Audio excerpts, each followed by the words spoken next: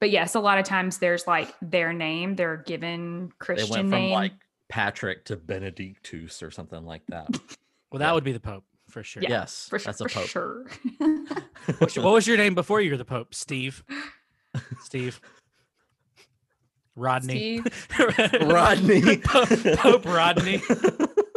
That sounds like a really bad Kevin James movie. Oh my God. I want to see that movie now. With Rob Schneider as his best boy or something. His best boy. Oh God. Either that or like what's the guy's name? He's in like Eastbound and Down. Danny McBride. Yeah, Danny McBride is Pope Rodney. You laugh, but I'd watch that movie. I'd watch it, and they'd probably make it funny. Mm-hmm. Walter Goggins is a cardinal. Unlike Kevin James. You're right. Oh no. Or Kevin James.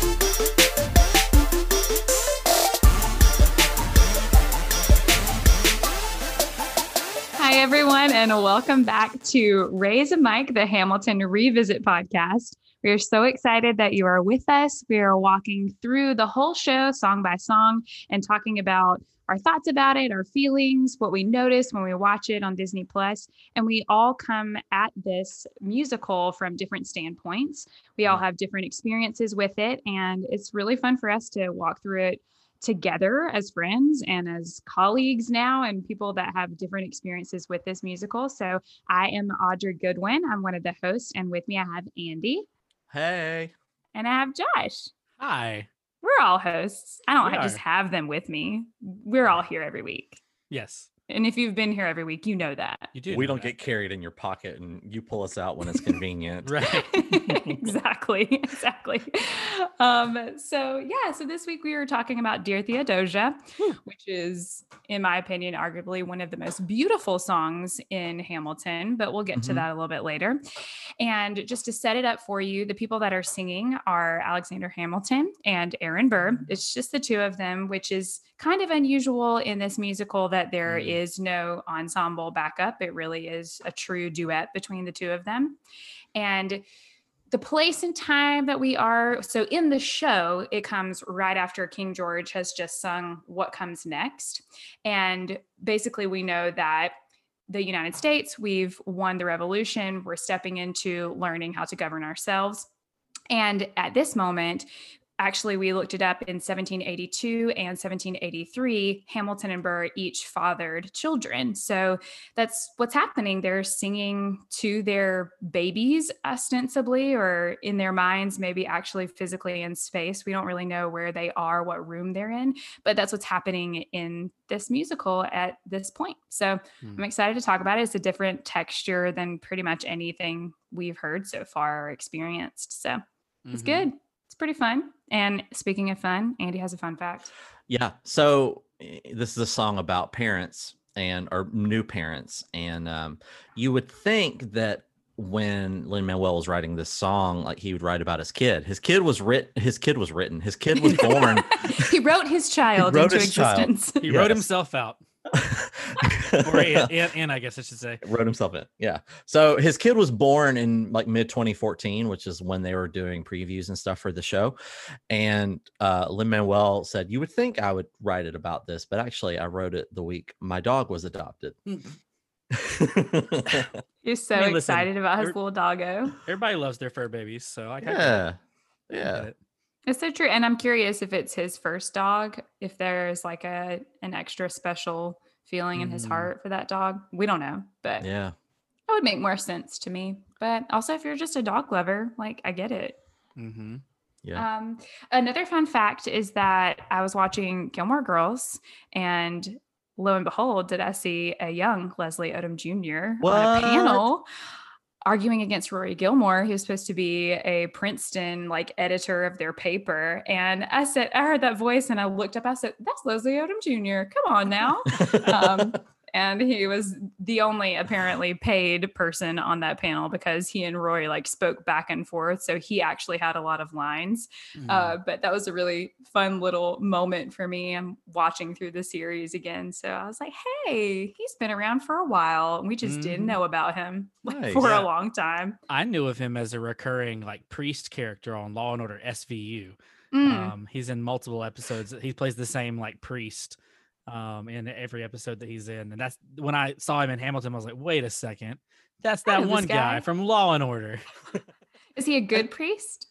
So like I don't really, I think in the context of the show, he's supposed to be sort of like antagonistic to the cops. Like, I mean, that's just kind of the way that his character is written. I don't really remember enough about the character to be like, oh, he's this or that.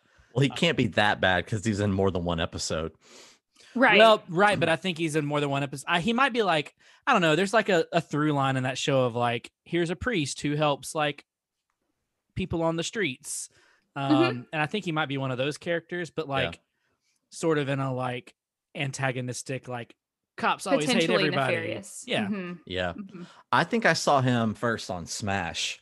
He plays like this side like evil character who's like uses his sexuality like to attack like these other people. Like it's kind of, I mean, if you've watched Smash, you know it's kind of a piece of work and it's kind of a lot. What does piece of work mean to you? It's a little messy. It's a little messy. It's a little messy. Like it was a grand attempt at a massive television show about theater and about Broadway and trying to be salacious, but it kind of bit off more than it can chew. At least what I remember. I don't know if it's streaming anywhere. I would love to see if it holds up. Because I remember it to be kind of like trashy in like a good way, but also it had like some really like awesomely bad moments. Yeah. One thing that I remember about that show, I think it came out when I was toward the end of school for musical theater. So I was like so inundated. I just was like, I don't need to see another thing about musical theater. But also just the idea that like Catherine McPhee would win the role over someone who I know like in real life. I'm like, she is a freaking star. Like I don't know her personally in life, but I know her work. I'm like, no, every time, especially we're casting Marilyn Monroe, like go home. Like, no. Yeah. You're too tall. You're too tall and too brunette for that role. And sorry. Cannot sing as well. Sorry. No. I like you, but when you lose to Taylor Hicks in American Idol, like that's kind of not a great That's a deep cut. I have no idea what's happening here. Welcome back, Josh. I blacked out for a second. Just like, this is not for me. I'm gonna. It's okay. We went back in time. Don't worry. Look around the office anyway. So Hamilton. I'm gonna bring you back actually because I have a couple of more. Yeah, more fun facts. More Y'all, fun I'm facts. just ready. I'm just a wealth of knowledge. So, did you know that bubble wrap was originally invented by engineers to be wallpaper? What? That they were like, we want to make some textured wallpaper to put on the wall that everyone can afford, and everyone was like, nah, we're good. And then 3 years later, that was in 1957. And then 3 years later, IBM said, hey, we need things to like protect delicate things while we ship them. And so that's how bubble wrap came to be the packing material that it is. Now you're wondering why I told you this fun fact. And this is what I mean by me being full of surprises because it has nothing to do with it. Josh has been left speechless. Like if you could see this Zoom right now, listeners, just like looks like he's about to say something. He just doesn't. It was stuck in the back of my throat. I couldn't, I was on my way to like, what the heck? Like, I was like, what does that even matter? Like, but I was like, there's got to be a reason. But she kept talking about it. And I was like, oh, maybe it's just a bubble wrap fact. And so I was like, I got more and more like, I don't know what to do with this. How has this show gone so far off the rails? And I have another one. Do it. After the bubble wrap fact? It actually is very indicative of the way that you feel right now. So if you had to text what you were feeling in that moment, it would probably be a question mark with an exclamation point right after it. Yes. Am I correct? Yeah, that's pretty accurate. Don't worry, there's a name for that. And it's called an interrobang. You're welcome. I mean, I knew that. What? Yeah. Rude. Okay, but Why? What's the definition of an interrobang? It's the question mark with the exclamation point right behind it that you always use when you're texting. For those that are listening, I have now removed my glasses and I'm just head in my hands. He's crying for a different reason. Man, I am. You're welcome. So wait, this really doesn't. Okay. That's it. So, I saw a TikTok the other day. It was like, how do you know, like, someone with glasses comes home and they take their glasses off? That's like they've seen all they need to see for the day. They're done seeing. Yeah, that was done me. seeing. Josh has not put his glasses back on. Oh yeah, that's. He's oh out. my goodness! So I really it's nothing to do with Hamilton. Just literally random fun fact today. I mean, I can connect it to Hamilton if you really want me to. I'd rather not. Who has the time? By the way, I call Interrobang as a band name. That's my next Interrobang. band name. Yes, see? Yeah, Interrobang. See, we're just making a space for creation. That's all we're doing. Just bringing in fun facts. I mean, listen. Trying to make some.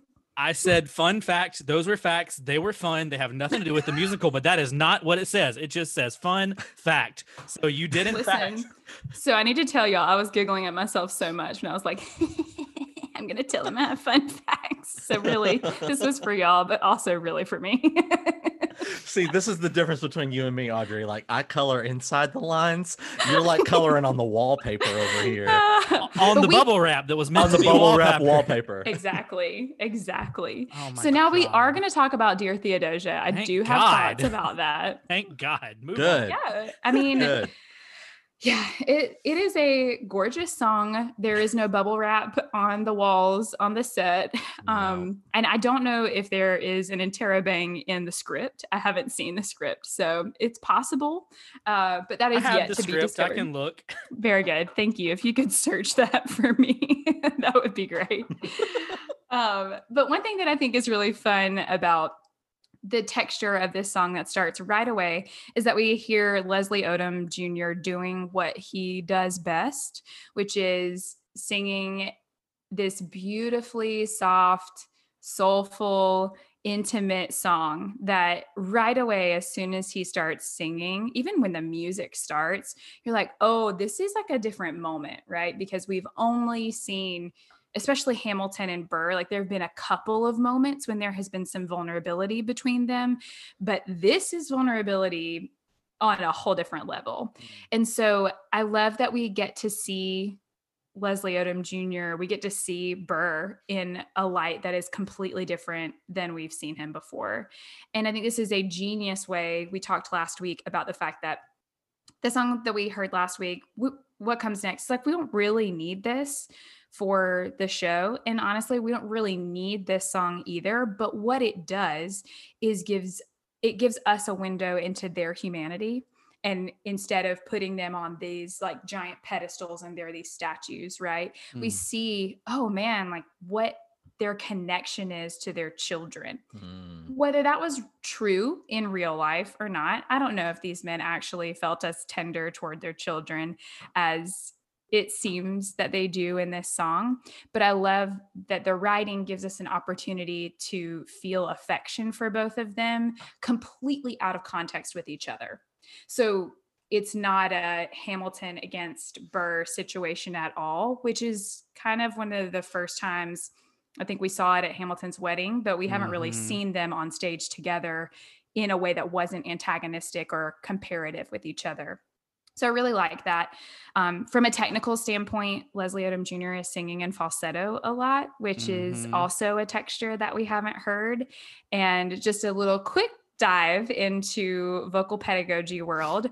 So singing in falsetto is actually a different kind of vocal production, which is fascinating. And it happens more for men than it does for women. But for what they call, I think, modal singing is what I was reading is the word that they were using. But basically like what you normally hear people sing in their like full voice, you like the entire vocal fold moves and it's all vibrating. Whereas when someone sings in falsetto, it's the like basically the tendons on the outside of the vocal folds are the only thing that vibrates. And so it actually comes from a very relaxed place which I think is really fun when you tie that back into the fact that he's with his daughter, right? And he's relaxed and he's not striving and he's not like pushing. And so we see for the first time Burr in this space of really sinking into himself and like owning, man, he's not like trying to catch Hamilton. He's just sitting there in wonder at his child. And I love that. I love the opportunity to see this character in a completely different light. And I think that it was really genius to write it and play so much to his strengths. Like we get to see him just crooning essentially. Yeah. And I think that what is so fascinating for me about the context of this is a couple of things, but mostly is that we see these two people that are such huge figures that are so humbled by fatherhood. All of their language is saying, oh man, oh wow, I thought I was smart. I thought I knew everything. And then this tiny child comes into the picture and I'm just upside down. And in seeing that connection that they have, you know, that both of them feel, it's almost a feeling of being out of control. And I don't have kids, but I have nephews and a niece, and the love I feel for them as tiny little babies and as children growing up, I can't even imagine what that will be one day when hopefully I have my own children. Yeah, I want to speak to that because please do. I do have a kid, which is why this song messes me right the heck up. I love Hamilton. That's why we started this podcast, because that was the thing that I was super into, and I wanted to find friends that were.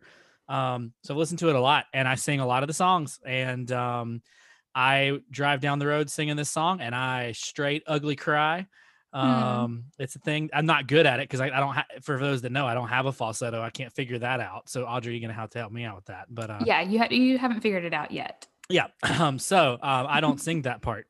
But but man, goodness. I mean, I've always ever since I became a father, father son stuff or like father kid stuff has always messed me up. But like all the Philip lines just mess me up. And so like he's like doing his little Lin-Manuel Miranda fake cry thing, but I'm like doing it for real because like it's not something you can be prepared for. I know it sounds like really cliche. I'm about to hit you with a lot of those, but like you can't. You think you get an idea, but like you see that kid for the first time, and you're like, I made that thing, and it looks like me. And then you got to take care of it and keep it. They hand you it, and they're like, "Now, keep it alive, have fun."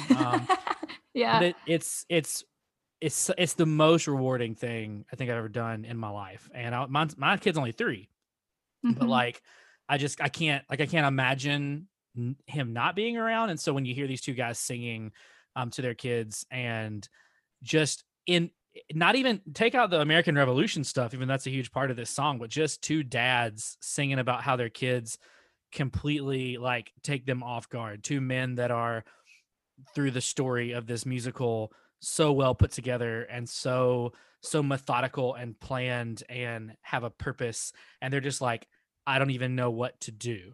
I'm undone by this little tiny human, and I totally get it. Like it hits me in all the right like feels, and that's why this song messes me up. So I'm probably gonna get emotional today. So good luck, everybody. Yeah, I feel like we've both been through it. I was like all messed up about wedding stuff, and now we're talking about children. So here we go. You're up, Josh. I'm up. I've been preparing 3 years for this. You're ready.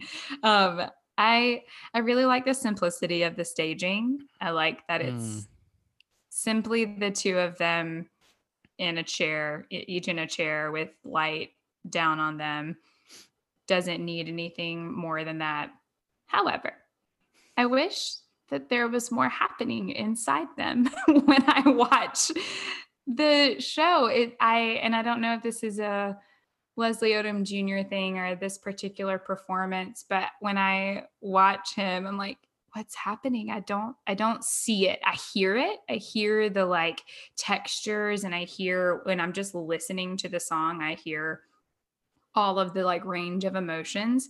But from a performance aspect, and I don't need you to like signal it to me, I don't need you to like pretend to cry like you were just talking about, but what I do want is to see you like actually walking through that, or see you seeing your child or something. And I feel like I didn't experience that when I watched the Disney Plus version, and that made me kind of sad. I was like, oh man, I want the experience of watching you perform this song to match what it feels like to listen to it and imagine what that would feel like, or what it would be like to walk through that. So I don't know. What did you guys have that same experience, or were you feeling him? So, well, I think I'm a little biased because I don't think I felt it as much as you did, but probably because the music connects to me in a little bit of a different level. Yeah. I get it more out of Lynn, which is funny because I make fun of the way he's doing the fake cry thing, but I get it more of him because I feel like I love Leslie's voice, but I just feel like he's just looking at the audience. Yeah, I agree with that. Yeah, actually, in this moment, I'm like, I actually think Lynn's doing better acting than Leslie. Yeah. Yeah, you think so too? I think he came across a little detached, and I don't know if that's because that was a choice, because in that era, like sons and fathers always have complicated relationships, and I think sons and fathers always have some version of a complicated relationship because there's not that connection that you get like by a child being inside of you, like when a woman is pregnant, she has every single moment with the child for 9 months. And it's kind of like why I love like the opening line that he says. It's like, "Dear Theodosia, what to say to you? What do I say? What do I do?" And then it's very just matter of fact, like, you are here, you are a baby. It is your birthday. I was about to say that. It is your birthday. Yeah. You have your mother's name. When you came into the world, you cried and it broke my heart. And then after that, he kind of lyrically, he decides to like commit and decides to invest. But his detachedness to me still is there. Because we've only ever seen him like vulnerable a couple times, like between this and Wait For It, when he's talking about Theodosia Senior, his wife, and there wasn't that detachedness in that song, but that there is here. Yeah. And it's just an interesting moment as a person who like really loves the recording and loves the song, and also having seen it performed by different people and feeling more of a connection to the performers than to, see the original person. You think it's going to be like leveled up from what I've already experienced. But it wasn't my favorite performance of this song as far as all the Burrs that I've seen. But yeah, he's obviously amazing in other ways, but I feel like in this moment, and maybe he doesn't want to go to that place of vulnerability personally as a human being, because that's scary. But yeah, I think it's a beautiful breath, and we need it, especially if we're not going to be done with the act at this point. We need a breath to step into the next place that we're going. And I think this does the job, right? And it shows us a different side of these guys that I think is necessary, particularly knowing where we're headed in talking about Hamilton's life and Burr's, but specifically fatherhood relating to Hamilton. So I know that, Josh, you have some information more about Theodosia's mother and how that connection all happened. So it's not History Corner. I know we're going to History Corner. It's not a lovely story. Yeah. So Theodosia, the daughter, is named after her mother. Burr lets us know that. That's nice of him to do that, to tell us you have your mother's name, because I wouldn't have assumed. Because like there's a line that's been cut out of the play. There's a different song where someone asks Burr, "How are the Theodosias?" And so we needed this line to set up that there were two of them. Well, you kind of, yeah, I guess so. Because otherwise, how would you know? How would you know her name? Well, her name. Well, how do you know it's talking to the daughter or talking to the wife? Like, well, what I'm saying, like, if this song didn't exist and he didn't tell us Dear Theodosia, what to say to you? You have my smile. You have your mother's name, right? Yeah. Then, in the second act, when someone says, "How are the Theodosias?" If we didn't have that line, it would be confusing. So this is Well, and wait for it. He talks about Theodosia writes him a letter every day. He right. opens. That's true. You're right. Okay. Yeah. Good point. But I mean, you have to do some context clues and Yeah. stuff. Right. And I just feel like it's probably him doing a little work to be like, we don't have to do that. I agree. But anyway, good point. That's a valid point. But it turns out if we had asked how are the Theodosias, one of them was dead. No. It was a bad segue into that. Just one of them died. I think we've talked about this on the show that both Theodosias died at some point before Burr did. But just so for reference, Theodosia's the girl, her mother did die. And one thing that I thought was interesting in the context of what's happening in this song is he says the bit about domestic life was never quite my style. That line is really interesting to me because when the elder Theodosia died, Aaron Burr took over like most of the training that her mother would have done. So a lot of the social training and social graces that normally would have been done by the mother, he actually took over and did that. And I thought that was a really neat kind of moment into the person of who Aaron Burr is and who the person, like as a father, to take that on. Because I mean, all these folks have money, right? So Homeboy could have just hired somebody to do it. But he took it upon himself to do it. And I think that's really, really cool. Little factoid about the guy who would later murder Alexander Hamilton. But spoilers? Come on. He told us in the first song. You're right. Maybe you've forgotten because that was a while ago, but it was many moons ago. 20 episodes ago. Right. You know what? I kind of connect, maybe this is an overreach, but I connected the "when you smile" line because it's a place of like comfort and relaxation. But earlier when Aaron Burr talked about smiles, it was about getting something out of people. Talk less, smile more. And I just like the idea of him just being completely done in by watching a little child smile. Well, probably because I would imagine that he sees a lot of him in her. And because like I feel like a lot of smiling is done through the eyes. And if she has his eyes, then he sees a lot in her. And to see like the content smile as opposed to the smile where you need something. Yeah. You want me to ruin that for you? Because most baby smiles are just gas. Yeah. They don't actually smile until way later, but it's still like your brain doesn't know that. So you're like, oh, look, they're smiling. Yeah. Nope. They just got to poop. That's what's going on there. I have to be funny here because I'm gonna cry. The "you knock me out, I fall apart" line, like I feel that in Majelli's when it comes to be like dealing with kids. And I do like and I thought I was so smart because again, these are dudes that are considered very smart for their time and what they're doing, and that's exactly true. Like I don't care how smart you are, like there's nothing that can like prepare you for that. It's only the wisdom that comes through living. Yeah. And I love, man, this song segues from, I think one of you guys said it a minute ago, but like this thing about like Andy, was you're like, he didn't really know what to say. He's really just listing facts. Like, you have your mother's name, you have my smile. But then he moves into this really deep thought about what they're actually doing by having children in this new country. And I think that's one of the things that this song is doing that's really cool is like this first generation of American children are not going to know what it is like to live under British rule. And that is something that they have fought for and have now won. Yeah. And that's what's happening here in this song. And I think it's one of the reasons I would make the case that Audrey, you said that we don't need this song. I think we really do. Because I think that idea is going to pull us right into the next song. Like, what are we leaving behind for our children? And this is them realizing that to their children.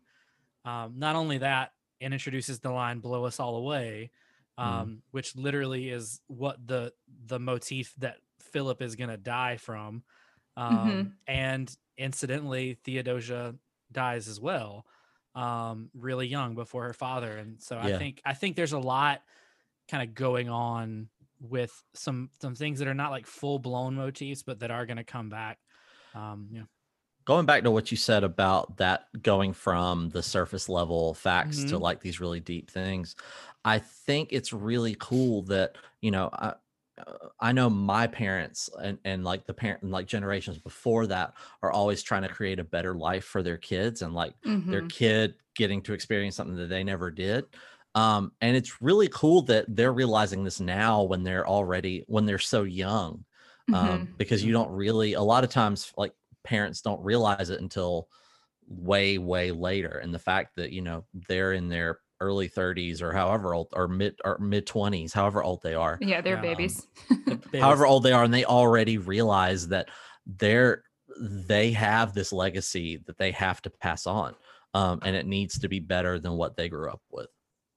Yeah, and I think you're right. I think it's the weight of what they have done, man, is just like you have to see it that way. Yeah.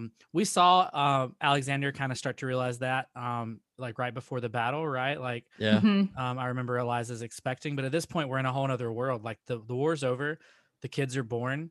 Yeah. And it's like everything that we literally fought for is right here. You Yeah. have like it's such a weight. The baby's not just an idea now. Right. It is, Yeah. it is physical being.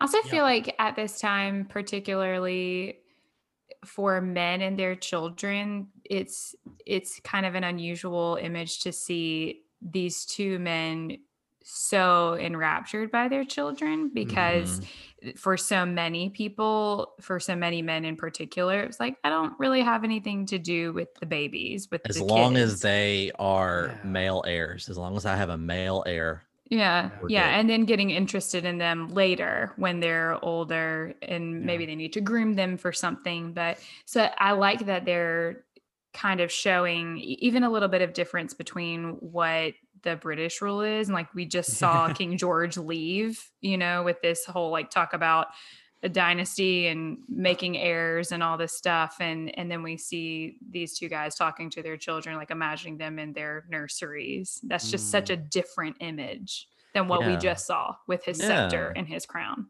Yeah, I agree. And then also these two men like got their own daddy things going on, and so to see them fully, you love to see people breaking through generational barriers. And just the idea that like our fathers weren't around, and so we're gonna do better than that. Is pretty impressive to see, and that's why I think like there's a lot of really good character building for both of these guys. Mm-hmm. If you go straight into nonstop from this song, it feels like Alexander wasn't listening to himself. But we're not gonna talk about that tonight. We're gonna talk about that in a little, maybe an in-between episode between this and nonstop, but we'll talk about that at a different time. But because I mean, he seems like he gets it here, right? Like Alexander is saying things like, so okay. This is the only thing that takes words away from Alexander Hamilton. Like he doesn't really even know how to respond. I want to read something that he wrote, actually wrote. This is something he wrote to a friend. He said, "You cannot imagine how entirely domestic I am growing. I lose all taste for the pursuits of ambition. I sigh for nothing but the company of my wife and my baby. The ties of duty alone or imagined duty keep me from renouncing public life altogether. It is, however, probable I may not be any longer actively engaged in it," which he wasn't, but he was after that. But man, like Right. you, the guy got it, right? Like you see the dude get it. And what I love about this musical and what it does with Hamilton specifically, like the character of Hamilton, is he's such a like verbal powerhouse when it comes to like rhyming things. But when he starts to get emotional in this show, he loses the ability to rhyme well. Mm-hmm. It happens here, and it happens fully like later in the show where he doesn't even bother to rhyme because he's so emotional in a different song. But I love that. I love that you're that wrapped up in what's going on. There's also a very Shakespearean thing to devolve Mm-hmm. with the words. Like the less control a character has, the more out of the iambic pentameter they were. So it's a really interesting thing, because I mean, in a lot of ways, it's very musical, right? Like you have the rhythm. So to see him using that same tactic essentially here, it's pretty cool. I like that he's using it and adapting it to this musical rather than being like, oh, that's a Shakespeare thing. I don't really know how I can Right. use it. He's like, nah, I got it. Come on, Billy. And I mean, you could make the argument that like it's not a song that requires, verbal gymnastics, but at the same time, I think it really does communicate something important about this person who doesn't know how to quit. That like there are points where he's kind of brought down to a different level, where he has to bring it down, and I think that's what's happening here. I think it's cool. Mm-hmm. And then it's kind of sad for me. But the line, "I'll make the world safe and sound for you." I mean, these lines are pretty ironic. Philip dies, in a duel, and Theodosia dies actually in a shipwreck on the way to see her father. And so both of these guys end up outliving their children. And so it's kind of a sad thing to think of this song where they're singing to these kids about how we're going to make this world safe for you and a better place for you. And they did ultimately make it a better place. But even in the end, you can't make it safe. And their kids are ultimately not. But we do get a little insight into who these guys are as far as how they feel about their children. And this obviously I really like the song. And so I think all those are not like technical reasons, but like I get it from an emotional level. Mm-hmm. Yeah. So that's it. That's what I got. Cool. Yeah, I needed this song listening to it today. Just, sometimes you just need some like calm peacefulness, and just like a good emotional, like authentic, vulnerable song to just make your day it's just kind of like a sigh of relief. And this song, like I hear it, and at first I hear like Sarah Bareilles, I hear Ben Folds, which is ironic because both of them covered it. And I'd argue that the Ben Folds and Regina Spektor version that's on the Hamilton remix is better than the original. There's just something about their voices. I think it's because I've connected to them prior. Sure. And so there's already that entrance into it for me. It has a little bit of like a folk-like quality. One of the songs that Alex Lacamoire put on like an homage list was a Decemberist song called June Hymn, and you can really hear it. When you listen to it, you can hear it's not like, oh gosh, they should sue them and like prepare for your day in court, but you're like, yeah, I get this. Yeah. Also, unfortunately, it sounds a little bit like Hey There, Delilah. That and like in the show notes, I wrote Shudder, which is what I did when I was like, oh, that sounds like Hey There, Delilah, because I'd be okay if I never hear that song in my life again. Strong point of view. It's what it does to me. It makes you shudder. You don't want it. I love that you did actually shudder. You like wrote some action notes for yourself just to make your point. Yes. Right. Well, Audrey did say she wanted better acting, so thank you. Andy's bringing it. Bringing his A game. Yep. I'm not a Tony Award winner, but I can do it. Some things. Most people aren't Tony Award winners. Truth. It's a new Parents song, which I feel like there's a ton. Do you guys have any favorites off the top of your head, like new Parents songs? Not new parents, but I feel like every Cat Stevens song is about parenting. And that Stevie really Wonder. That really is because I know two Cat Stevens songs, and they're both about parenting. Isn't she lovely? Yes, it is. So good. I Hope You Dance. Ooh, yeah. Womack. Leanne Womack. You're throwing it back. Yeah. And we got A Beautiful Boy by John Lennon. That's a good one. Yeah. And there's a ton of others. What's the one about? Oh, that's not a new parent song. I was like, there's a John Mayer song, but that's not like a new parent song. It's just more of a parenting song. Daughters. Yeah. Oh, the one about daddy issues. Yeah. Yeah, absolutely. Yeah. Girl, dads, be good to your daughters, because if they don't, they're gonna grow up with daddy issues. Hey, I mean, he's not wrong. He is not. He's not wrong. I just think it's funny that like I can't think of a new parent song because I guess I'm just out of that space. Everything I think of is like parenting. Yeah. Well, you got like Butterfly Kisses if you want to go down that road. I don't want to because I don't even know. Like, can't even imagine. Walk me down. Oh gosh, I could sing like half of it right now. Please don't. But my favorite is a Ben Folds song called "Still Fighting It." It's so good. He's written a couple songs about his kids, but the line that sticks with me from that song is says, "You're so much like me. I'm sorry." And it's just like it's like that painful realization of holy crap, this kid's like me, and then it's inheriting all my best features and the worst ones. And the worst ones. And it's just so true. The entire song is performed with all these intimate instruments. These hand plucked or hand played instruments. There's not beats, there's not any like computerized things. It's all very acoustic sounding. Piano, strings. I think I heard a harp and maybe like a classical guitar. And it's just like there's a personal touch to those instruments.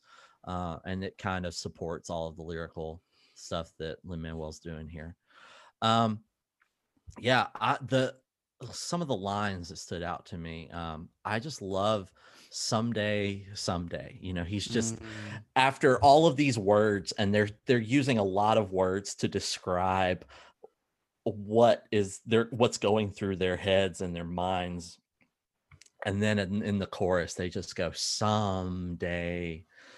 And it's just this quiet moment to have everything they're hoping for just to be left unsaid. Yeah, they're just dreaming for their kids, having that moment of dreaming for them, which is really beautiful. Yeah. The other one I like, you outshine the sun, my son. Nice use of a homophone. And it just shows you that their lives revolve around Philip and Theodosia, just like the earth revolves around the sun. You know what? I think there's a fun sun reference there too, because later they're going to say something about him being an Icarus and he flew too close to the sun. Ooh, yeah. And some cool, some stuff going there. I mean, obviously, it's more about like doing the sun with sun thing, but I mean, it is kind of an interesting idea of him eventually flying too close to the sun. Yeah. Another line I love, I'll do whatever it takes. I'll make a million mistakes. It's kind of a realistic thing. And like, you're the passion that they have for their son and daughter, but also realizing that they're basically asking for grace from their kids. Like, listen, I'm going to mess up, but I'm doing it for the best intentions. But the more I listened to it, it kind of, that was the first thing I got. But after that, after that, when I dug a little deeper, I realized that there's so many similarities between Burr and Hamilton, and their feelings towards each other and towards their kids, but they're worlds apart in how they handle it. I'll do whatever it takes is what Hamilton says. And he's like, I'll do whatever it takes. I'll say everything. I'll say the shocking thing if it needs to be said. And then Burr says, I'll make a million mistakes, which probably are going to be a lot of inaction or saying things when he finally striking when the iron is maybe a little too hot and maybe he should let it cool down. And so that's a pretty interesting, thing that I liked. The last thing I wanted to say was the "we'll bleed and fight for you" line. Hamilton earlier criticizes Burr for having no beliefs or for not what are you going to die for or what are you going to stand for? Yeah. What are you going to stand for? But his daughter is the one thing that ultimately he does. And his wife, he really was like, no, I want her. Like, I'm gonna wait until she's done with that British officer. And yeah, it's interesting that family is kind of the thing that Burr becomes very serious about. Yeah, as far as being able to stand his ground and wanting to protect it. Yeah, I like that. Good.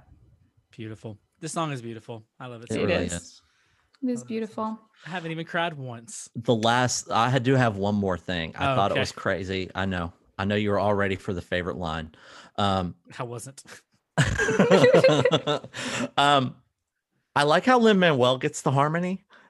You have a beautiful crooner at the end, and you have Lin-Manuel, and Lin-Manuel gets the harmony in the performance. She's kind of like, really? Wait, you mean he gets the melody? No, I thought he gets the harmony. When they're singing together? When they're singing together. Yeah, no, I think. Am I wrong? I think Hamilton's singing the melody there. Yeah. Oh, well, then never mind then.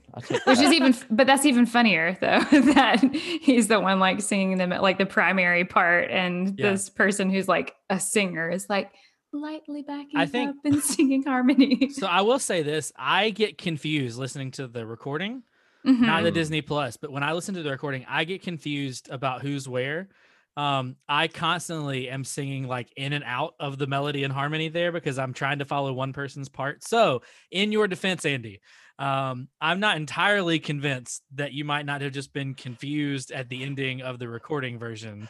It's definitely tough to hear, especially in the Disney Plus version. I think that's since that was the last thing I heard, it confused me. I feel like I understood it more there because I was able to look at them. I think so. I think that was for me. So it's interesting though. But I mean, listen, I get confused there too.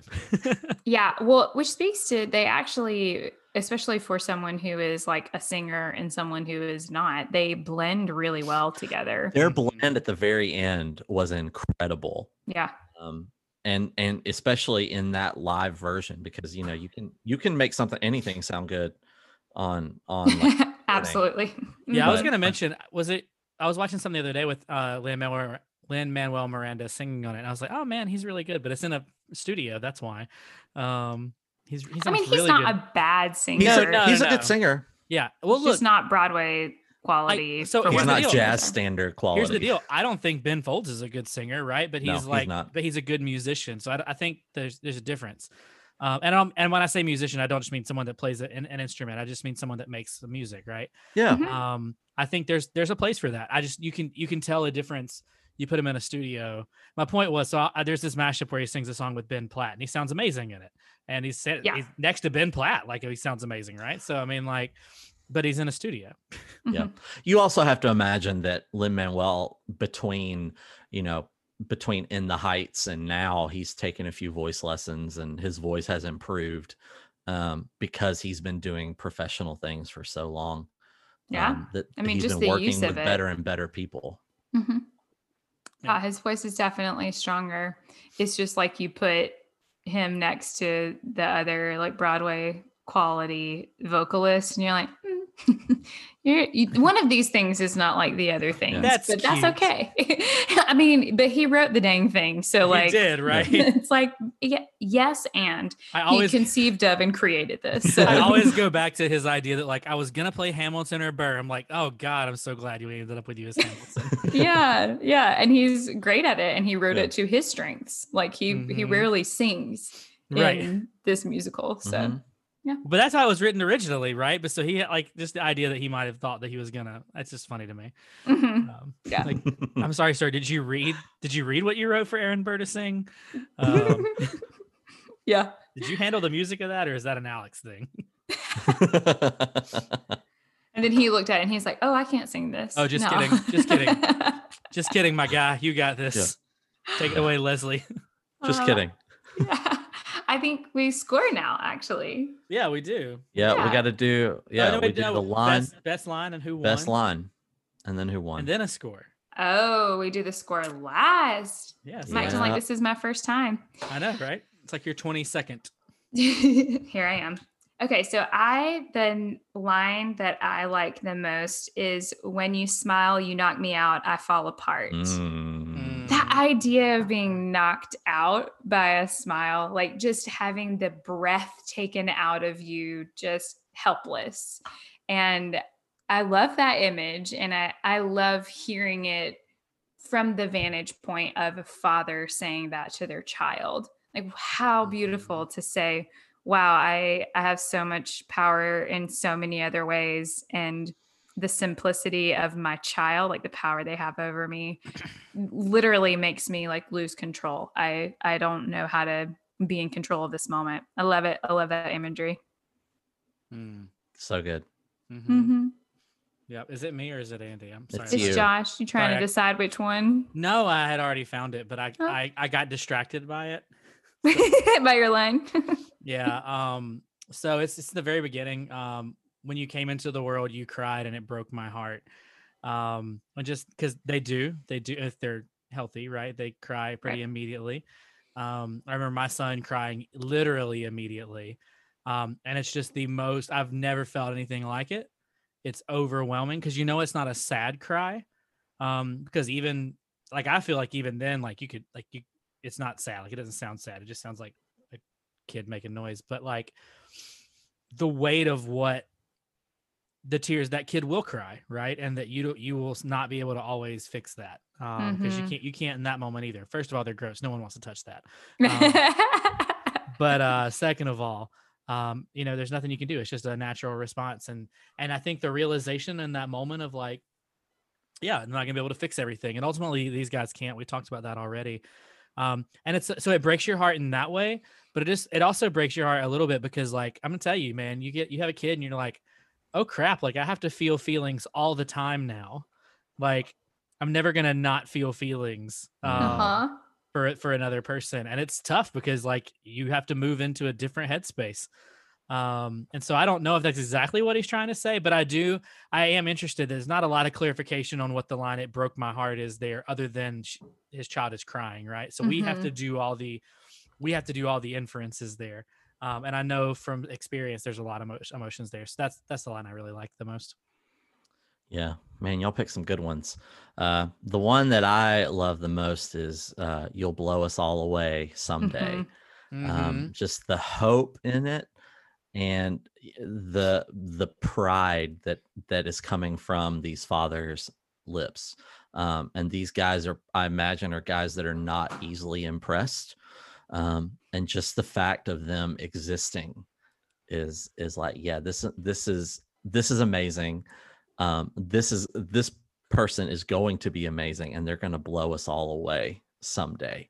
And that there's not like really, my experience with my family, my parents are like, it doesn't necessarily matter what you do. Like it's just the fact of who you are, that why we're so impressed by you and in awe of you. And I just love that line and what that means. Yeah, that's really beautiful. I love that. Like it is who you are. And obviously these kids haven't done anything yet. Right. Yeah, they've literally done nothing. Yeah. Nothing. And already they're so like loved. It's really gorgeous. And now we're all gonna cry. Yep. So who won? Us? The children?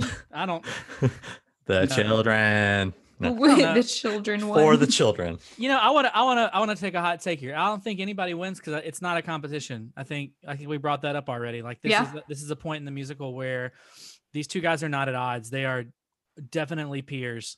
And so that's my hot take, is I don't think anybody wins because I don't think it's even a competition. I'm going to make that hot take a hotter take by adding my flame to your flame and saying, yeah, I agree. You're welcome. I told you I was in the mood today. It's a weird energy. You're welcome. I'm going to have to say, I do have a winner. I think it's Aaron Burr. Because he can actually sing. Just kidding. No. Just kidding. Go ahead. I think it's Aaron because you see a vulnerability in both of them, and it's not, like you said, it's not a competition, but it always means more from the person you see less emotion out of. At least in my experience, like the person that you never see crying is like the weirdest thing. Or the person who never gives you a compliment, giving you a compliment is like way more held like to you, as opposed to the person that's always like, y'all were so good. Y'all were so good. And so we see this vulnerability with Burr. We saw a little bit of it in Wait For It, but ultimately it became something about Hamilton. And this is just about his kid, and it's purely selfless. So I think I got to hand it to Burr. All right. A hot take away from the hotter take. Yep. So I'm going to score this song I'm still trying to decide, but I think I'm going to score it a 9. 9. I think Why? a 9 because Did it you say is. why? Yeah. He wants to know. I'd love to know.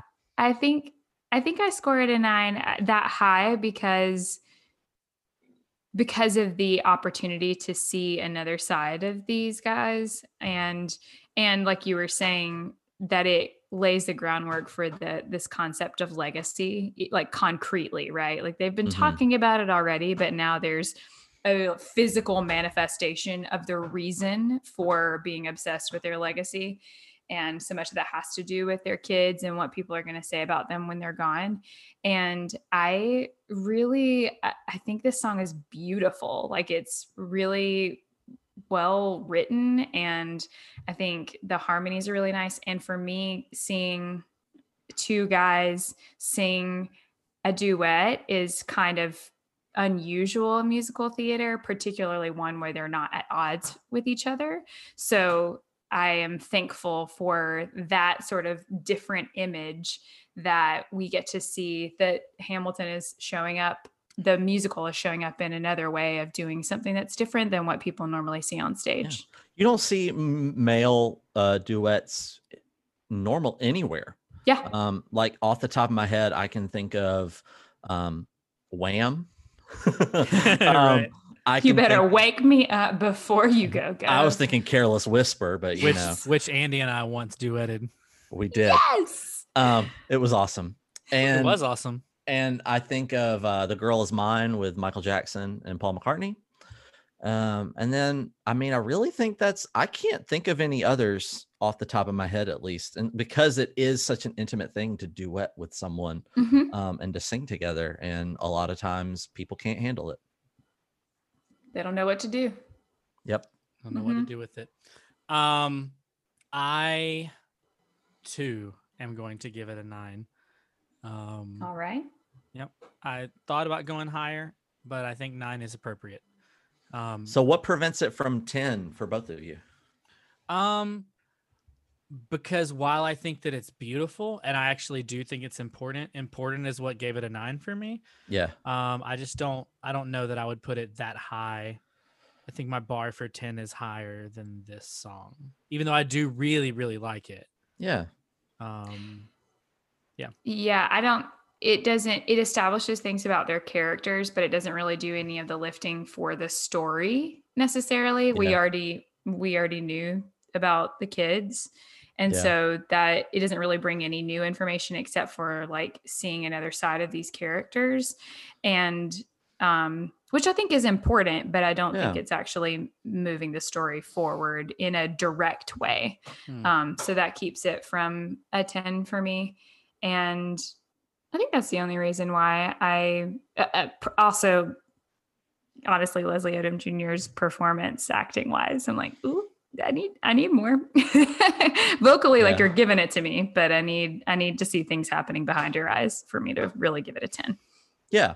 I think I'm also going to give it a 9 for a lot of those reasons. I think of like what I've given a 10 and like, I think a 10 either does heavy lifting plot wise, while also, and I think it also gives some characterization while moving plot forward, or does something really creative musically or lyrically. And this is a beautiful, simple, vulnerable song. And that is all it needs to be. Right. And so I do think it's definitely a great example of all the things that it does, and does them well. But I think it falls short of a 10 for me as well. See, when you said that, I thought you were going to be like, oh, I was going to give it a 10. Why don't you guys give it a 9? You were just shocked that we all agreed? Is that? Just curious. I'm always curious of like what prevents something from being that score, especially when we're so close to it. Yeah. That's a like, good what's point. the thing that is like, what's knocking it down just a little bit? Because I even thought about like 9.25, but I couldn't even do that. So I would have had to give it like an in between, because I do think it's good. I think it's really good. Yeah. I just think there's so much better. Like I think I would give what's funny is I would give the cover version of Regina Spektor and Ben Folds like a 9.5 because it does better. It does better of conveying the emotion. Well, and it is that type of song. So honestly, it fits better with their voices because it's basically is a song that they would write. Because this whole musical is them trying to do different types of things, and they're succeeding in the large part. But like when it's in your wheelhouse, like nobody does Jay-Z better than Jay-Z or Eminem or Beyonce. Yeah, it's the reasons that like American Idiot is weird as a stage production to me. Because like it's a rock album. I know it's like a rock opera, but still. Well, I have a story. I have a slight story that's similar to that. One of my favorite movies is called Sing Street. It's by the guy who wrote and directed Once and Begin Again, which are incredible movies and plays. Sing Street. Sing Street is a movie musical about a boy coming of age in 1980s Dublin, and he loves music. They've adapted it into a Broadway show that was supposed to happen last year, and they brought out the cast album, and I love the music in it, but it's not the same. Like I wanted it to be amazing. Like I love. There's this one song called Up that I love, and the song on the cast album is just not as good as the movie. So it's a bummer. Yeah, it's the same thing as American Idiot. It's just like it's just not them. Well, yeah, I just feel like Green Day's real specific. That's what it's supposed to sound like, and it's the reason I don't think I want to see, because isn't there a stage production of Once as well? Like yes, yes, it's incredible, but it's so good. It's so good. It's more. I guess I'd have a hard time. You're probably right, but I have a hard time believing it because I know that movie was such a big deal, getting those two to do their parts because they couldn't find anybody to kind of handle those songs the way they would. So I don't know. I'll give it a shot. I love Once. Once is like up there. I mean, I like ugly cried through that musical. It is so good. It is a beautiful example of a great adaptation of taking like the essence of what is good about another medium and doing it in a different way. But like the ensemble, they all play. It's like they're on stage the whole time. It's so good. Like it's a genius adaptation. Audrey, did we watch Once like together for the first time? Is that? Yep. Yeah. So we worked together a summer, just for the people out there. Audrey and I worked together one summer as like a college intern thing, and we all got together one day and watched Once. And I think I bought it right after that. I love that movie, but I was thinking, I was like, I wonder. I know that was the first time I saw it. I was like, I wonder if that was the first time Audrey saw it. Oh yeah, and it was like Madur was like on a mission. He wanted everybody to see it. He loved it so much. Glad he was, because it was it's a good movie. Good movie. Watch Once if you haven't. I was actually just listening to Once the other day, the album of the movie. So I'll check out the stage production whenever I can. When stages are open. Yeah. And they're open again one day. Yeah. Someday. So that was Theodosia. That was Dear Theodosia. Dear Theodosia. And so here's what we're gonna do. I think we're just gonna call it here and say that this is what we're gonna do. There's an in-between song between, if you watch the Disney Plus version. If you've been listening to just the album, you won't have this, because there are parts that they left out of the cast recording because Lynn wanted you to experience it on the stage. But because a lot of people can't experience it on the stage right now because, again, no stages. Well, there's stages. They exist. They're just not open. They're just empty. They're just very empty. He it's on the Disney Plus version that they released. And so most people have seen it now, but there's a moment in this musical that does not exist. It's not necessarily a song either. There's no singing in it. But it is a segue into the next song. And so I think we're going to handle that in maybe like a mini episode. So whenever the next time we release episodes, theoretically there will be two, one really short one, and then the actual next song, which is Nonstop, which is what would be the song? It's not the end of Act 1. Yeah, right. But is there a name for that? Like just other than the end of Act 1? Yeah, that's okay. it. I was like, because there's an intermission, but like it's not like that's not. I mean, Act 1 finale, I guess. Sure, the end of Act 1. And it's good, and it's long, so buckle up. Yeah. But it's one of my favorites, and so I'm excited to talk about that song. I hope you guys are too. Yeah. We've had a blast. Sweet. Do all the podcast things, and we'll see you guys next time. Yeah. Bye. See ya. Bye.